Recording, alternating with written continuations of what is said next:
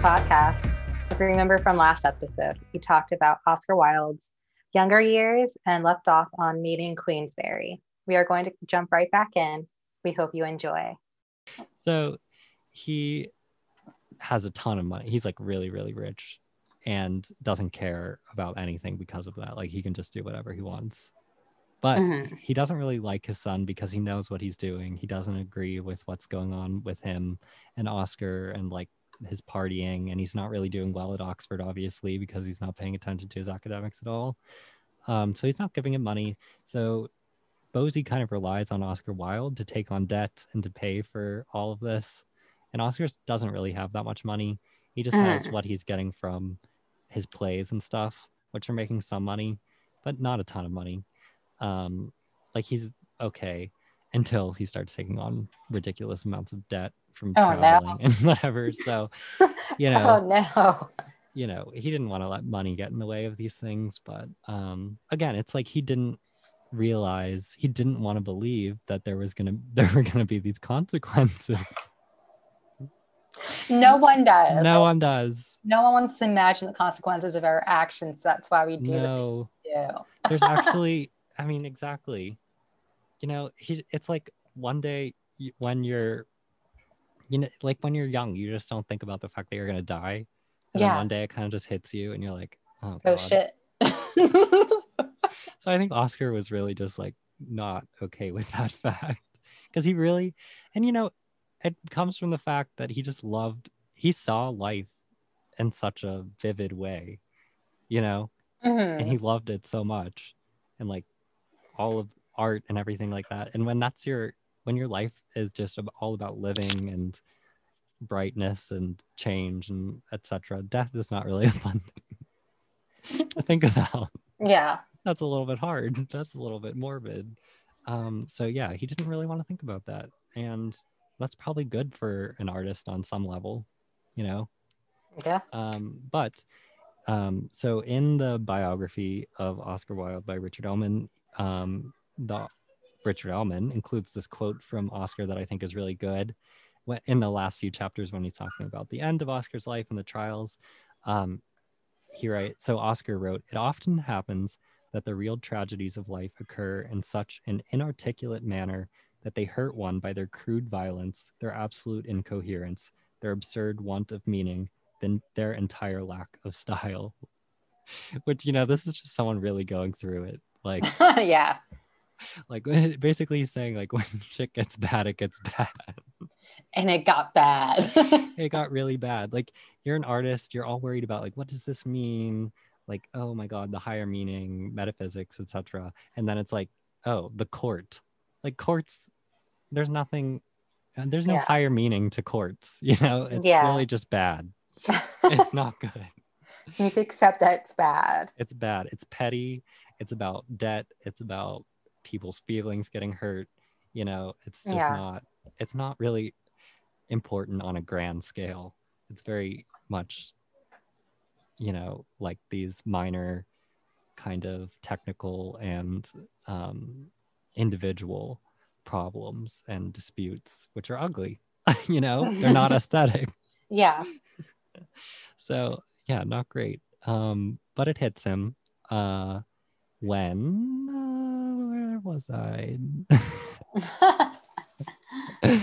Yes. Okay. So the Marquess of Queensberry, Marquess, I guess I should say, of Queensberry. So has a ton of money. He doesn't care what people think. He's always being rude to people. You know, that's what happens sometimes when you're really like privileged. I guess you just don't care about other people. It's in their genes, it's in their traits, genetic. Yeah. Also, he's in nobility, so he's been told, and people in his family have been told for God knows how long that they're important. You know. Yeah. Yeah. So and you know, this is at the time when capitalists and merchants, like this is like nobility no longer that important. They're having to leverage everything against these capitalists and the bourgeoisie. So, you know, he's mad. And he's rude and he doesn't like the establishment. but he's like conservative, like really, I guess like really, really conservative, because he hates like the like capitalist establishment and those people. He's like boisterous, belligerent, self-entitled, all those things, and he like threatens to beat people with a horsewhip a lot apparently. Oh my God. Yeah. Okay. Which is just something that nobles did apparently of course, to like their peasants or whatever. I guess they would just hit them when they were It bad. doesn't surprise me. So, he's just carrying on that grand tradition of the English nobility. So anyway, that's kind of why Lord Alfred Douglas is the way he is. Okay. Because this is the person raising him. I could see it. It makes sense. And that's why he really doesn't care about Oscar Wilde's feelings or like well-being at all. Because he's just like, who cares? I'm rich. There are no consequences. And for people like this, there really aren't consequences. Oh yeah. We've seen it time after time.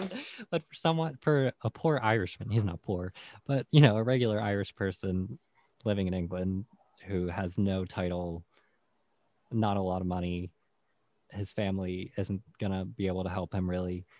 Like, there are consequences. Yeah. There are going to be consequences that you're not going to be able to necessarily bounce back from really easily. And that's what happens, which I will get to. I keep saying I'm going to get to it. I will get to it. I just want to say another thing about the Marquess of Queensberry to kind of, or Queen. I'm just going to call him Queensberry from now on, because I think that's what people call him generally. And that another thing about him, he was divorced from his first wife. Then he had another wife who their marriage was annulled kind of quickly. So obviously, he's not like, people don't like him. That gets to a person eventually. I think that's kind of a consequence, maybe, that anyone has to. Yeah, we're hoping that it got to him. Yes. Yeah, but like, yeah, when no one likes you, no one loves you. His children hated him. Like that. I hope that gets to you if no one in your life wants to be around you.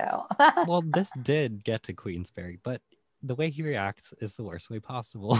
Oh, I'm not surprised. So, I mean, he's already like cut off Lord Alfred Douglas. He has another son who is older than he has like a lot of children. He has at least two sons who are older than Bosie or Lord Alfred Douglas. One of them, whose name I don't remember, was kind of having an affair, I guess, with the Prime Minister of England. Oh my God. Okay. And I don't know. I mean, all of the stuff is just kind of like deduced. That's the word. All of this stuff is just kind of deduced, because no one's talking about it openly exactly, but it's kind of like the only explanation for a lot of what happens. So I think that his oldest son is having this affair with the Prime Minister of England. He kills himself, essentially. I don't know if that's exactly what happened, but like they said it's like a hunting accident or something. But like everyone's like, I'm pretty sure he killed himself because people were blackmailing him about this. Yeah, okay. I was gonna say that was a bit dramatic, but it fits his character. But okay. Yeah, so the oldest son kills himself. That's his heir. That's the person who would get the title, Marquess. Yeah, so now would go down to Alfred, right? Son. No, because Alfred's younger than the next oldest son. Oh, okay. But the next oldest son likes Alfred. Like they all hate their father. So that's kind of the dynamic of the family, is like the children versus the father, and builds an alliance. Yeah, amongst the children against the father. Yeah. Anyway, so terrible family dynamics. Yes. Lord Alfred Douglas. The brother who's kind of more wealthy than Lord Alfred Douglas, older, more wealthy, is the heir to this title. Lord Alfred Douglas kind of becomes this like proxy in the war amongst the noble Queensberrys. you know, they're like, okay, Lord Alfred Douglas is really hated by our father, so we need to, and he really hates our father, and he really wants to, you know, like tear apart our father, because, you know, he's like writing to him and saying like, I detest you, etc., etc. And they're like, okay, so we're gonna fund him to take down our father. I am screaming. He becomes, I Oh don't my know what the God. I don't know exactly what the word is, but they're like legal cases when they kind of just find a person who's like in this really weird and particular legal case, like lawyers, and they kind of like Yeah. take on that case because they want to prove a legal point. This is kind of what Yeah. his siblings are doing to Lord Alfred Douglas. Like they don't care Yeah. about him, they care about making a No. point. Yeah. So I Yeah. mean that's It's kind of all where you, about, yeah. yeah, that's where you can kind of have sympathy, I think, for Lord Alfred Douglas, even though he's not really a sympathetic character or Yeah. person, I should say. All sympathetic, unsympathetic characters have some point of sympathy. Like there's something Yeah, there's a in reason. their lives Mm-hmm. that you're just like, oh, maybe if that didn't happen, you Yes. wouldn't be like this. But you're so hard to sympathize with. It's Mm-hmm. hard for us to be on your side. Oh But yeah. yeah. I mean, that's exactly the case with him. Like, there's a reason why he is the way he is. It doesn't Exculpate. erase. It doesn't erase Yeah. what he does, and he needs to take. He is responsible for that. Like, Yeah. just because there is this terrible thing doesn't mean he had to be this way, but he is. Yeah. Yeah. And it kind of makes sense, I guess. Like you understand it at some level why he is the way he Yeah. is. But anyway, so yeah, Lord Alfred Douglas becomes the symbol of the children's hate of the father, and he is funded by his siblings to kind of like pursue this fight. And eventually that ends up in the courts, and Oscar Wilde is the reason kind of that it ends up in the court. You know, Oscar kind of just becomes sucked into all of this. No. You know, Yeah. it's not good for him in any way. It's just not good for him. But Yeah. it's like a real so. Amy Winehouse tragedy where it's like she knows it's not good, but she doesn't care. There's no way out at that point, basically. No. Like you're in the center of this tornado and you know it's not going to be good, but there's just no escaping it, so you just stay in it. Yeah. He just really, I don't think, realized how bad the consequences would be of this. Like he was just like, oh, whatever, you know, it's fun. La-di-da. Yeah. So yes, Oscar, he becomes entangled in all of these family matters. The thing is, Oscar had met the Marquess of Queensberry, so the father. Okay. And the father actually liked Oscar. Like he thought he was smart and funny and like witty, you know, but you know, this guy doesn't care. The father does not care that he likes him. Yeah. And this is actually Oscar writes while he's in prison, he writes some poetry. I don't know if it's while he's in prison or I think it's after he's let out of prison. He writes this poem called The Ballad of Reading Gaol. And jail, for some reason, in England at this time, and maybe still, is spelled Gaol. So if you're searching this, just take that into account. It's Gaol, The Ballad of Reading Gaol. And Reading is also Reading, like reading, which if you're from Pennsylvania, you'll know that's how it's pronounced. If you're from the Northeast, you should know Reading, Pennsylvania. Yes, Reading Gaol. Spelled in the weirdest way. For no reason. For no reason. But so anyway, he writes this poem, ballad. It's longer. And it's really sad. The premise of the poem is that a man is imprisoned for killing his wife.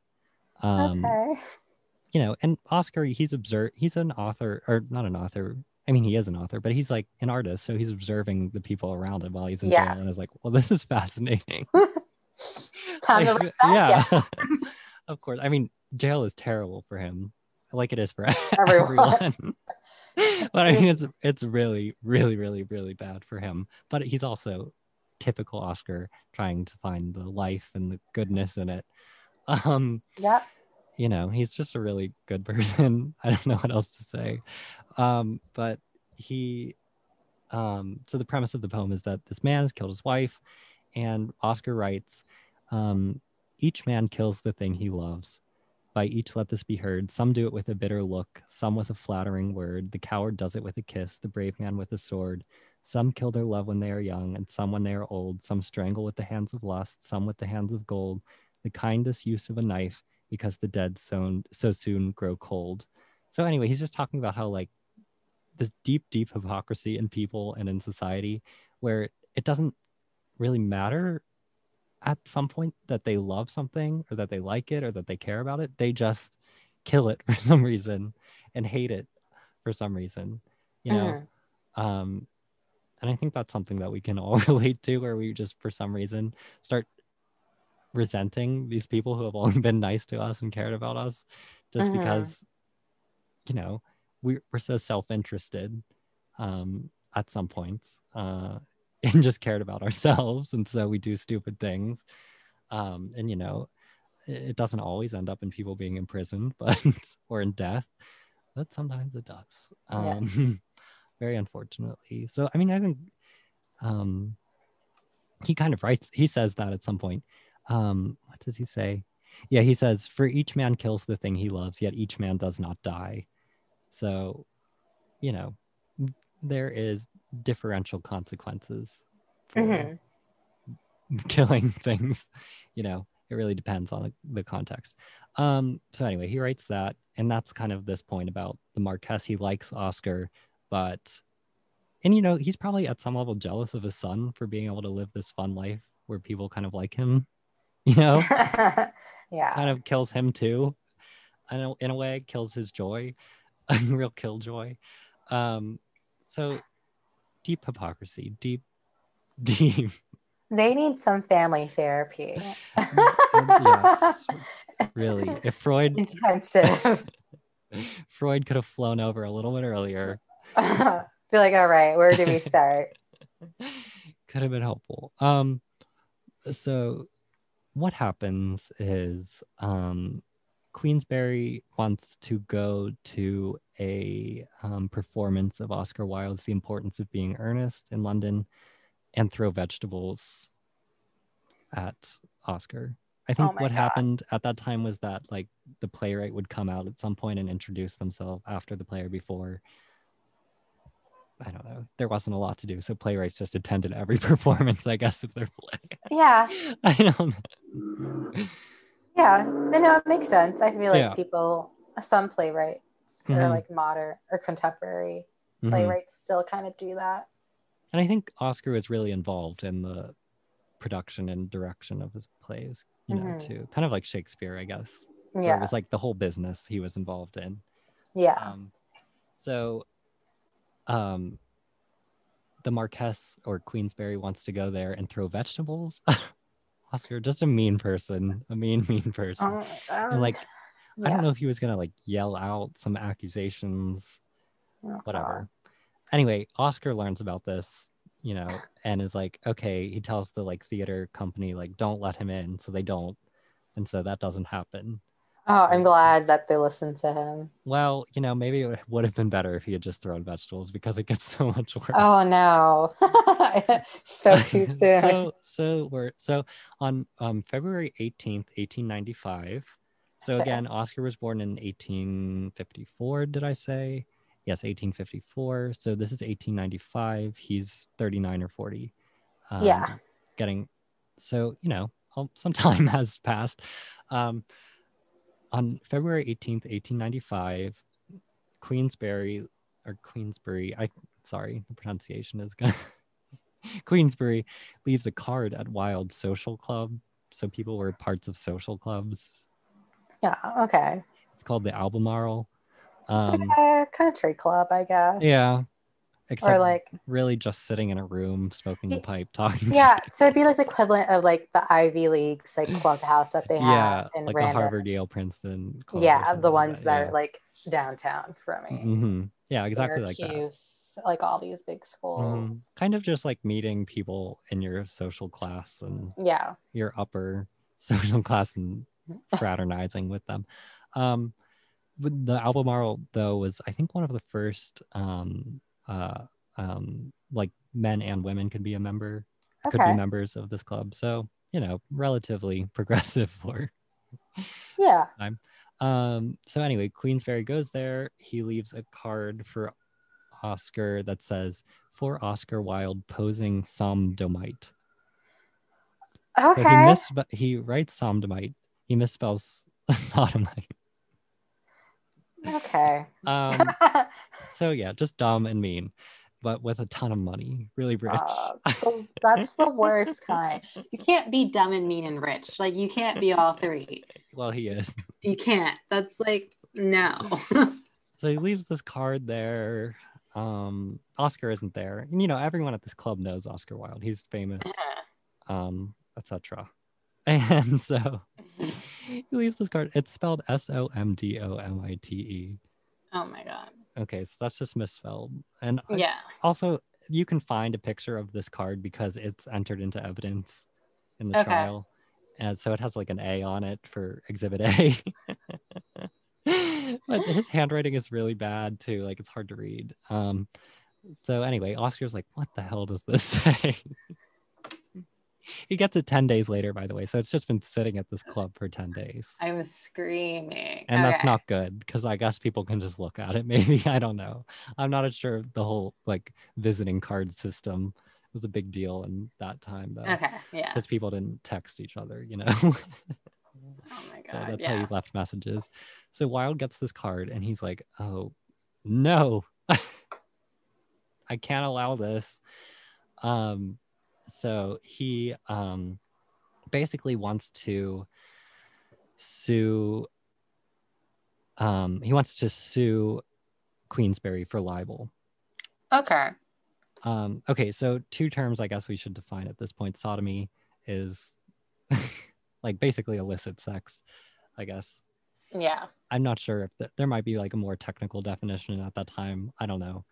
But it just means unapproved relations. Yeah. Essentially.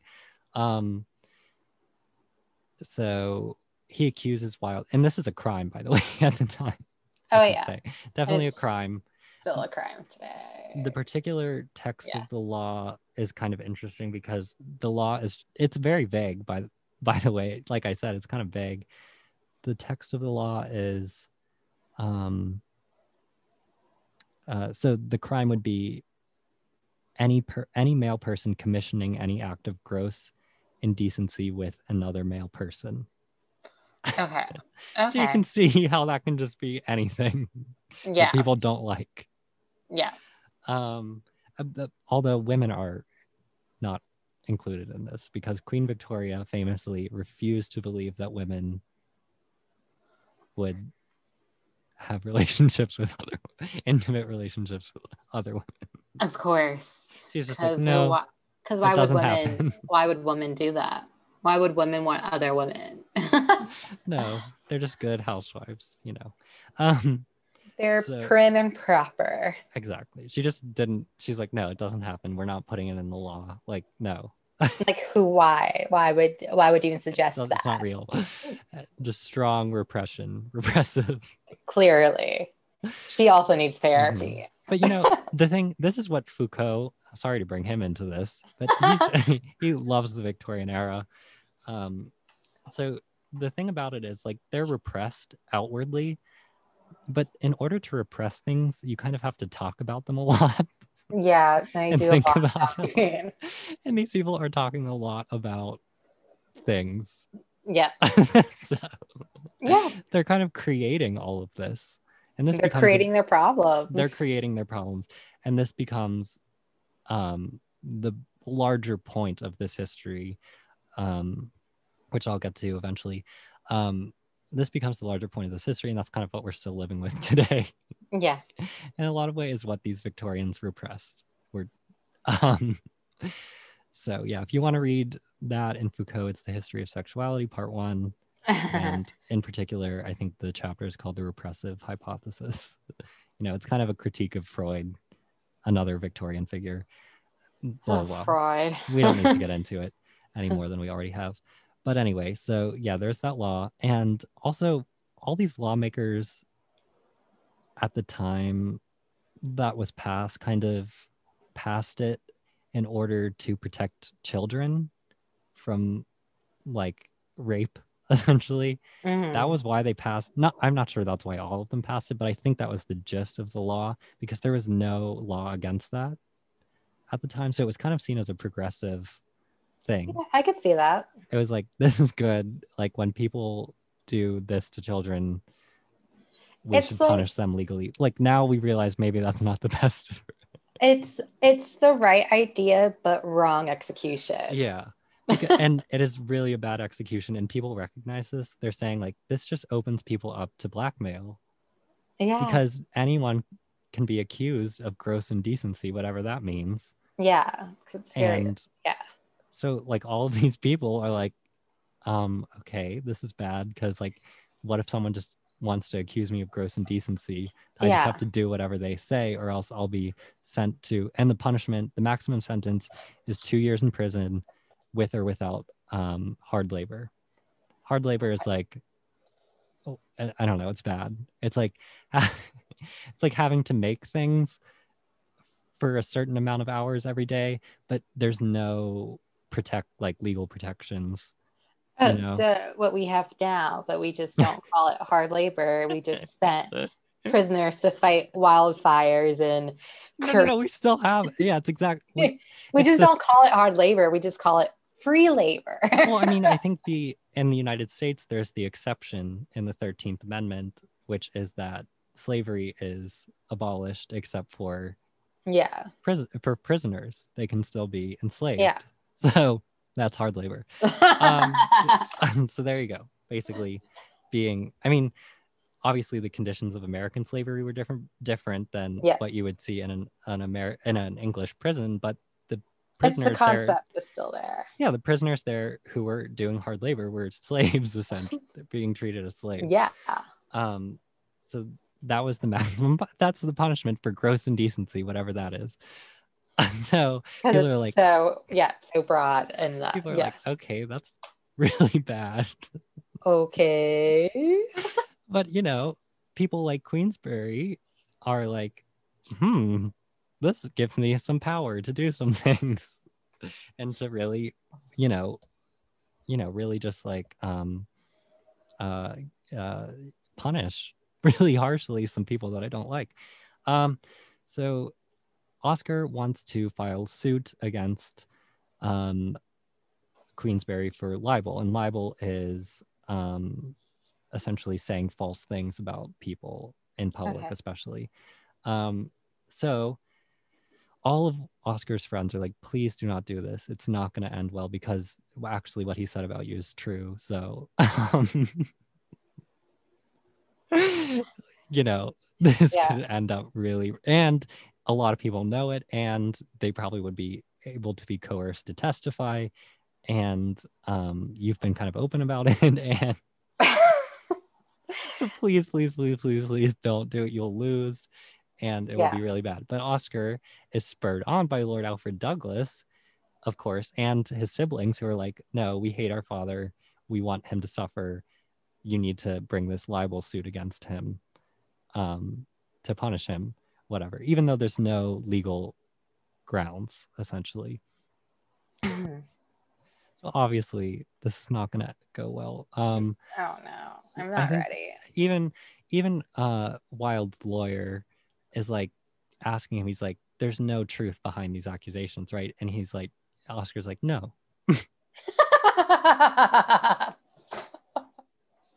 I shouldn't laugh. I mean, it is kind of funny. Like, it's a farce. It's like, that this is how this person ends, essentially. It's like this stupid thing. But anyway, he's like, no, this is not true, even though there's like 90 people lined up to say, essentially that it's true and have evidence, like written evidence. So this libel trial, okay, so so anyway, Wilde gets this prosecutor, Queensberry gets his defense attorney. I'm not exactly sure what the terms are in British court, but anyway, libel is a criminal charge. But the way it works there, I think, is that individual people can prosecute criminal charges, which is not how it happens in the United States at this time, where the state is always prosecuting criminal charges. So Wilde prosecutes the case. Okay. But he has a lawyer, to help him. So he gets a warrant. The warrant is signed, whatever. They arrest Queensberry. They arrest Queensberry, who's obviously furious, gets his attorney. His attorney is a former classmate of Oscar at Trinity College, Dublin, who, of course, knows Oscar, which not good because Oscar is going to lie. His name is Edward Carson, I believe. Edward Carson. The lawyers' names are Edward Clark and Edward Carson, which doesn't make it very easy to remember who is who. I'm pretty sure Edward Clark is Oscar's attorney and Edward Carson is Queensberry's attorney and Oscar's former classmate. So they go to trial, and pretty quickly the case turns on Wilde. He takes the stand, and there's the direct examination where his own attorney questions him, and then the defense starts questioning him, and they're like, "How old are you?" And he's like, "Oh, I'm 39." And then, but at this point, I think it's 1895, so he can't be 39 because he was born in 1854. He has to be 40. Yeah. Okay. Or like the month, I think, at least. Like he says the month he was born, maybe. And like at that point, that month had gone by. So he couldn't have been 39. Well, I don't remember my age half the time, and I'm 22. So I understand that mistake, well, Nicole, Oscar. you need to get it down before you're on trial, okay? I'm not planning to go on trial anytime soon. Well, if you ever are, you can't lie because they will get you. I know. So anyway, what happens? This isn't like a big deal, of course, like lying about your age. It's not, yeah, but it's just it's a proving point. It's not against the law unless you're on the stand. Yeah, it helps prove their point that Oscar is a liar. That he's lying, and also the fact that he's trying to make himself seem younger, even though it's not that much younger, is bad because the relationship is with this younger man. Yeah. And people are like, that's predatory, even though it really was. I mean, it wasn't. I can just say it was. It really, if anything, Lord Alfred Douglas is preying on Oscar. Yeah. But anyway, there's these ideas about that going on. So it kind of solidifies that as an issue with the jury. I don't know. Judge? I don't know.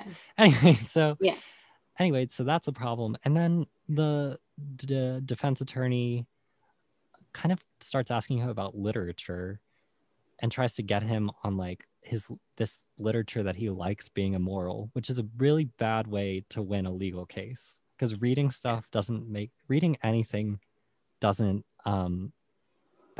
reading anything that can never be a basis for a criminal charge. Yeah. As far as I know. I'm no legal expert, but reading things isn't evidence of commission of a crime.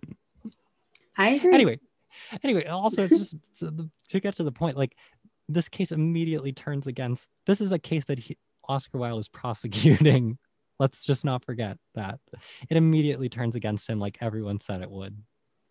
Yeah. Lord Alfred Douglas, by the way, has gone to France to avoid what? Prosecution. Oh, he's like, I'm out. Because he could also be charged under the law of gross indecency. So he's like, bye. Gotta go. Robbie Ross, I think, also, he was there for a while, but Oscar was like, no, go to France. Like, it will be safer for you. Oscar, I think, realizes like, his mistake.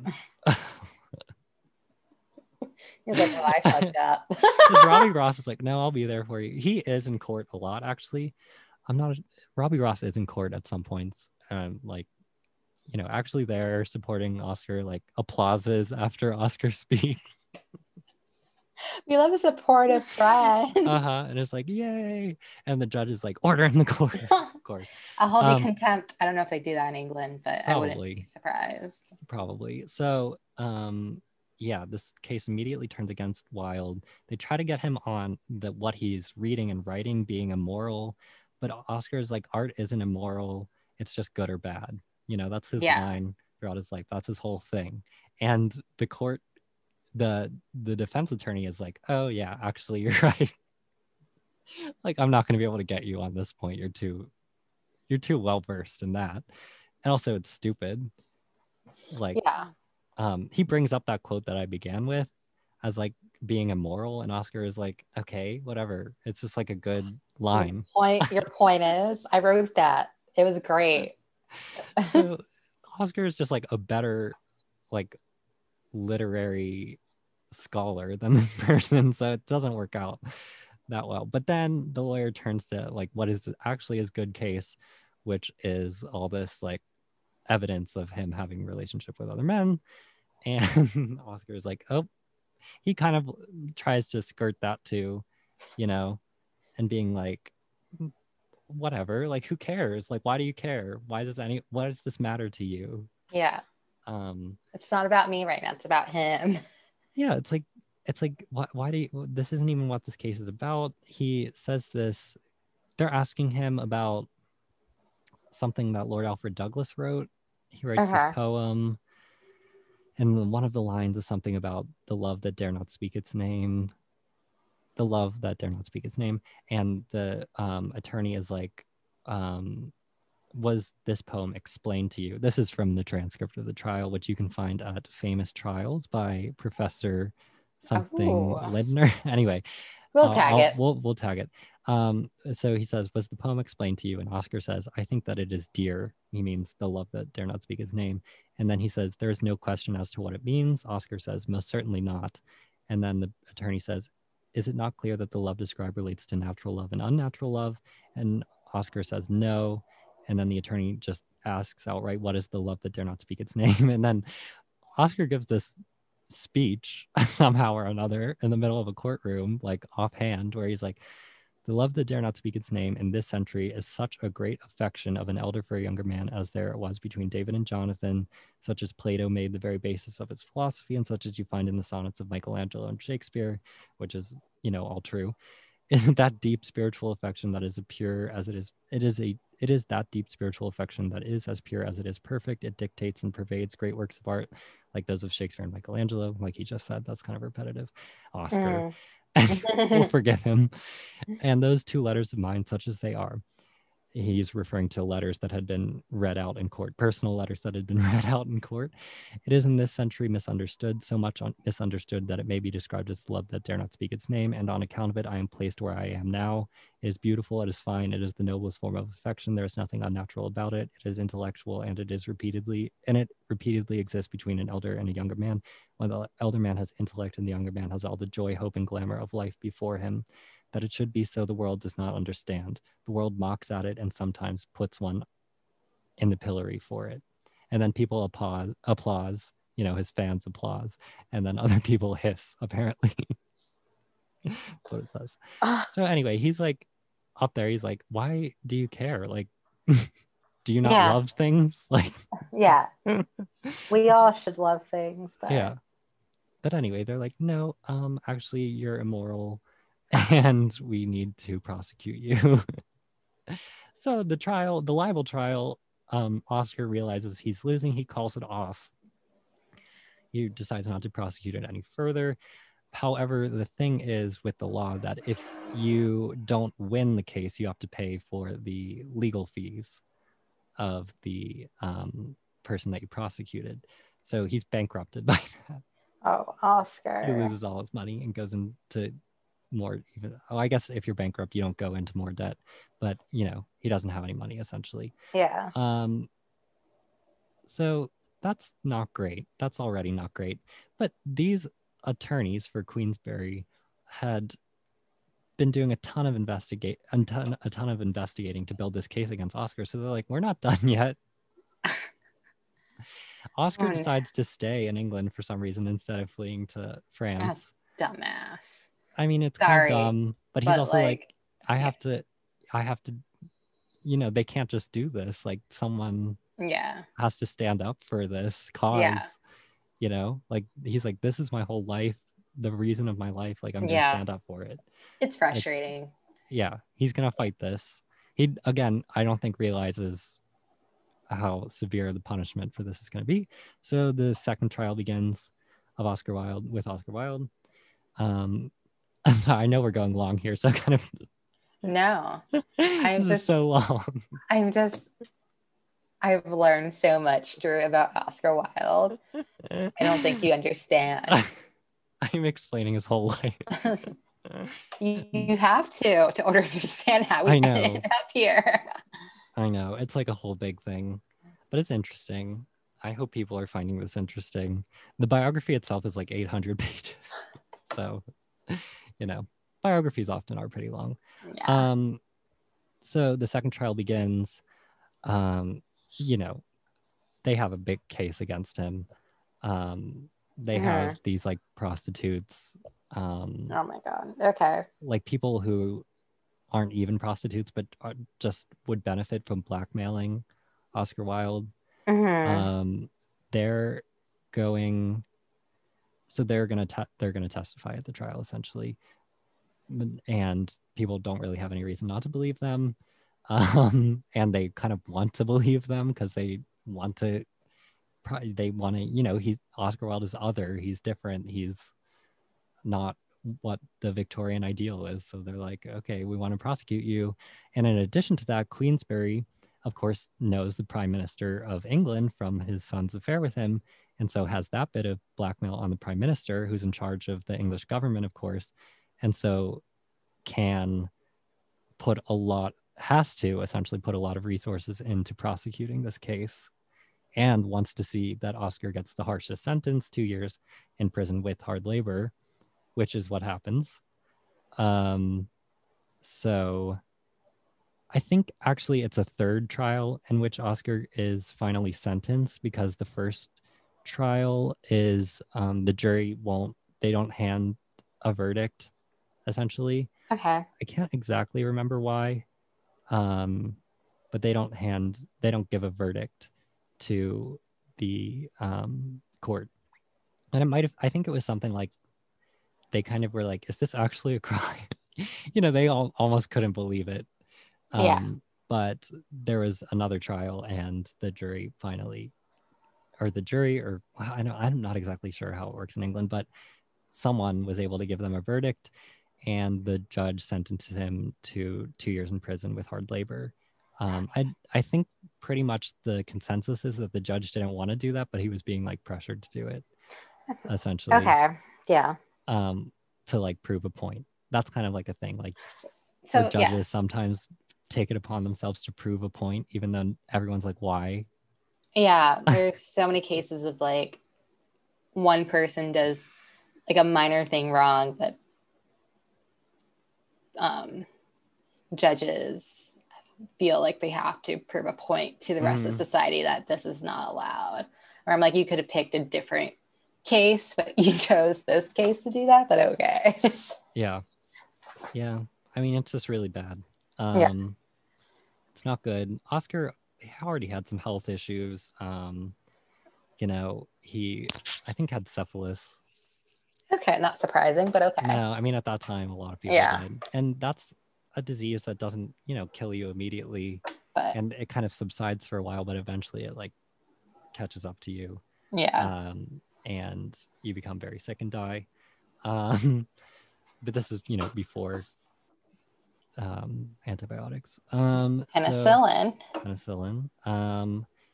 So they send him to prison, and he's in contact with people on the outside, like various figures. They're bringing him books and whatnot. He writes a really long letter to Lord Alfred Douglas, but it's more of like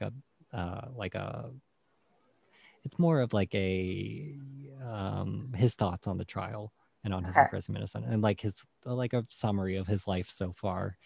And it's called De Profundis. And that, I think, is published first after he's dead. He gives it to Robbie Ross to hold on to, and Robbie Ross eventually publishes it, I think. Robbie Ross pulling through. I know. Yeah, Robbie Ross is there. So he's in prison. He really he loses a lot of weight, becomes kind of sick. He's doing this hard labor. People just say he totally changes. He's not really, happy anymore. He used to be mostly happy all the time, I guess. So his life is ruined. You know, and he becomes this symbol of he just becomes the symbol of immorality and excess and what that does to you. And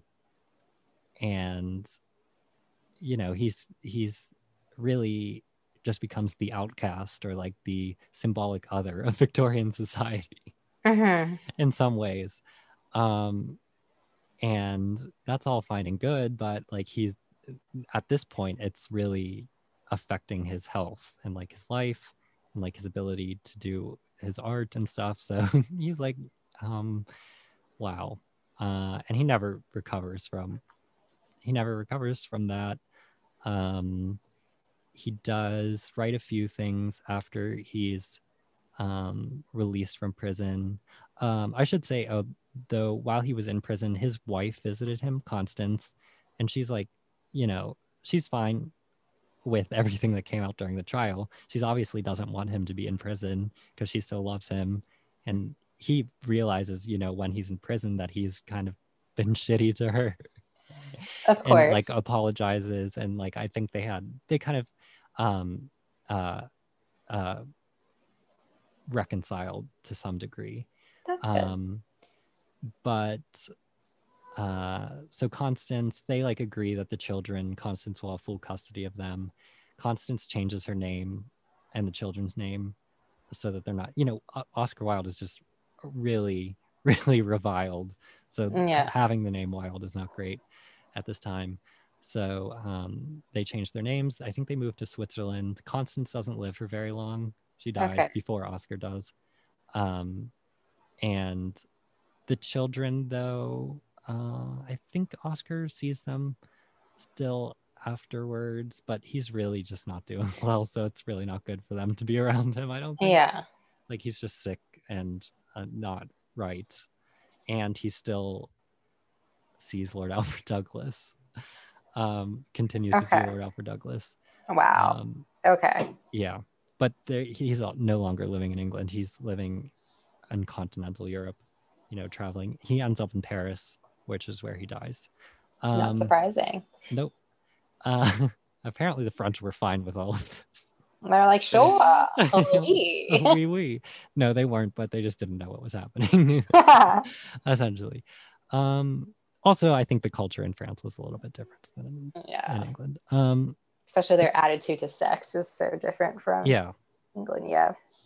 Their whole legal system is also just different. So it wasn't, that's where people kind of escaped when things went wrong, where Oscar should have done, but he didn't, because he didn't realize what the cost of proving his point was going to be, which basically was that he died in his death. He didn't really write it. He wrote a few things after he left prison. He wrote the ballad, or at least finished the Ballad of Reading Gaol. I just wanted to read another part from there. So this is about the law, essentially, in prison. And he says, "I know not whether laws be right or whether laws be wrong.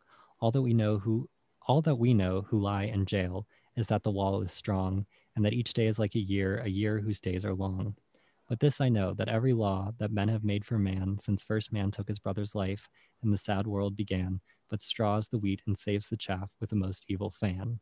So essentially that laws are not productive. And we agree. And just hurt people who really just need to be loved and helped.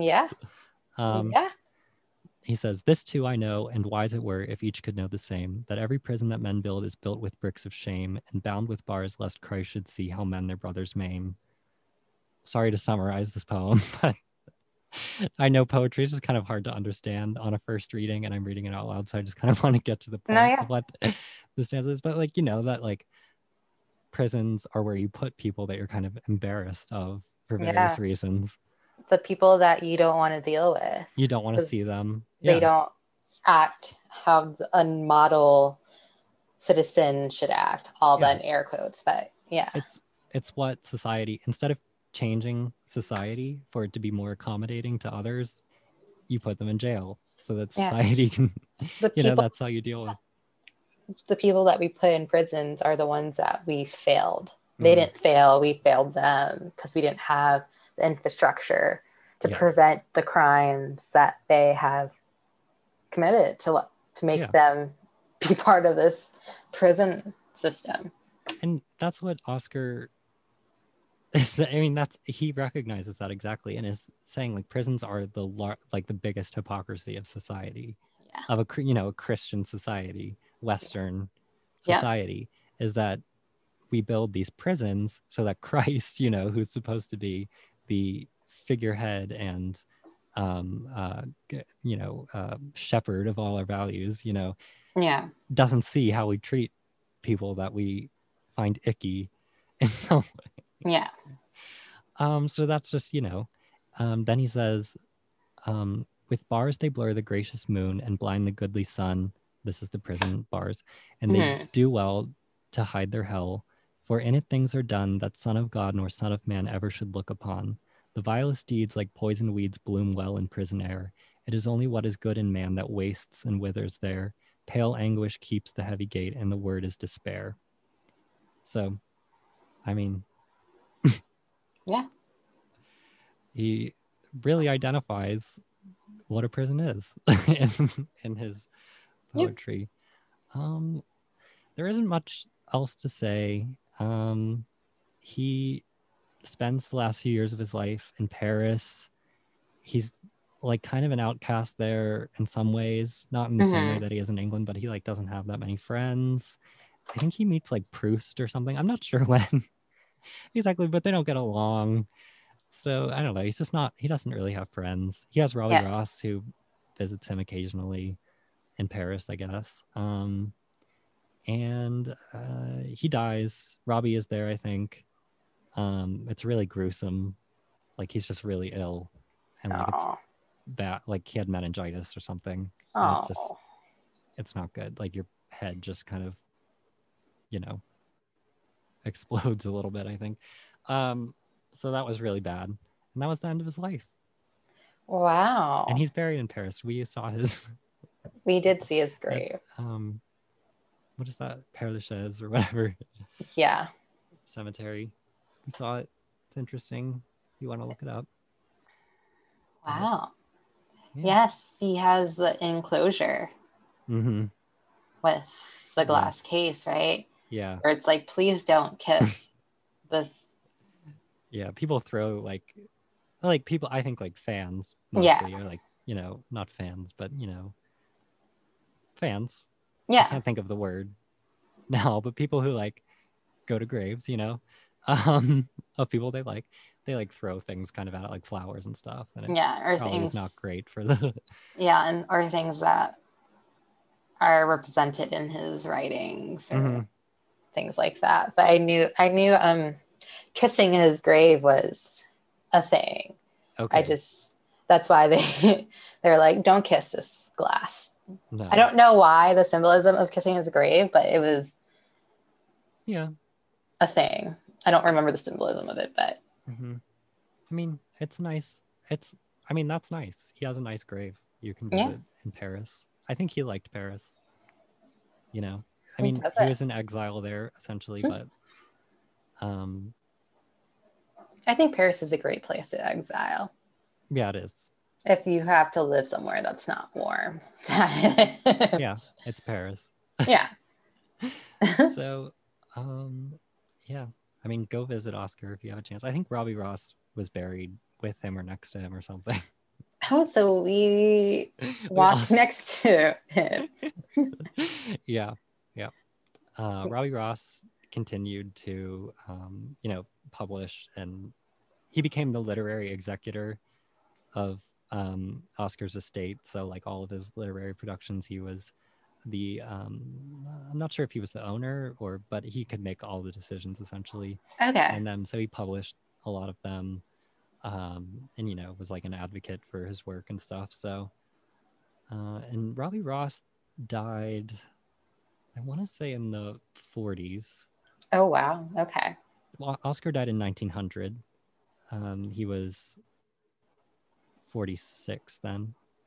Okay. Right? Yeah, 46 or 45. He did like to lie about his age, so it doesn't really matter. We should respect. Okay, no, Robbie Ross died in 1918. I'm sorry. Right. He was 49. He died when the war ended. Right when the war ended.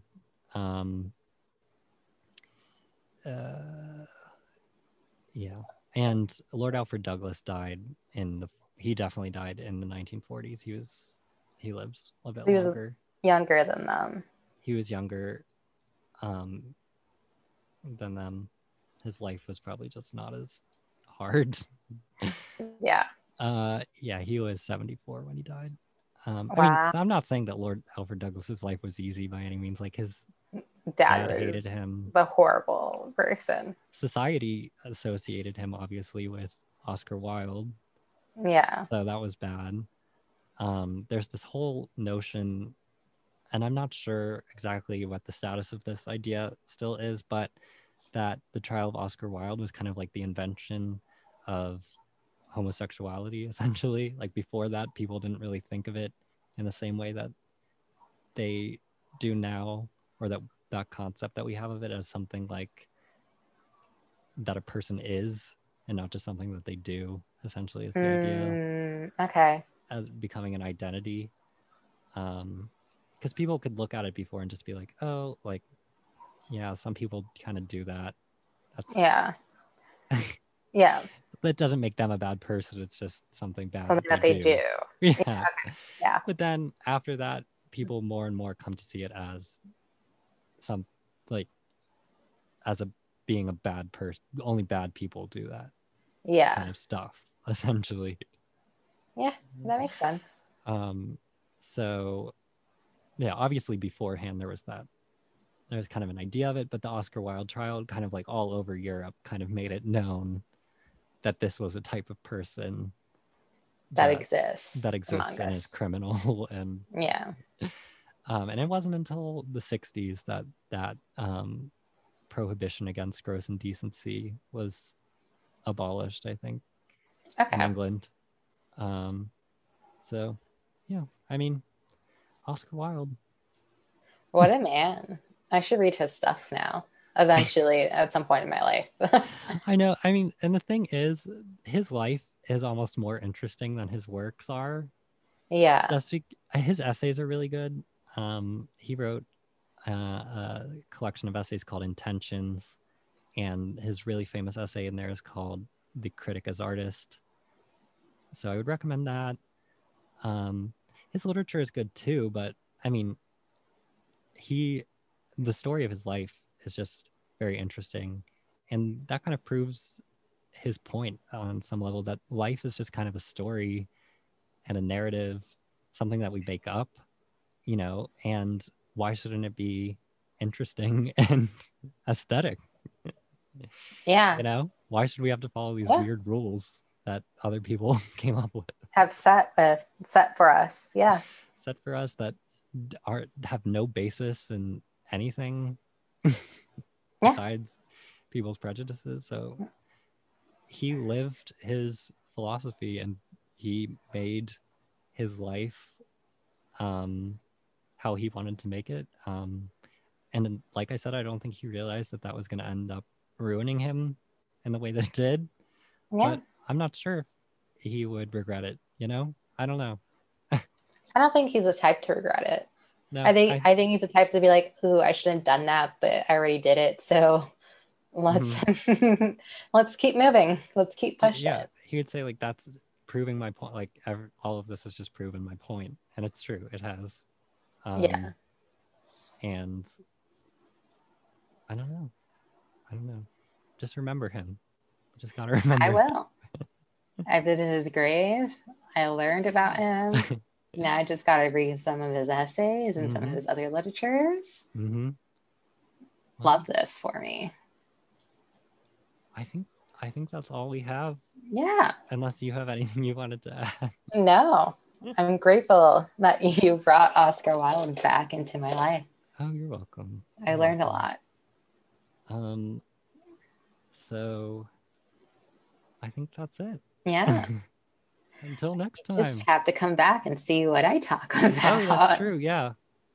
I'm looking forward to it. Yeah. Make sure you read an 800-page. I'm kidding. It's overkill. Not all of these episodes need to be 2 hours long. We're still working on it. So yeah, Great. we'll include links to and citations for things that were referenced.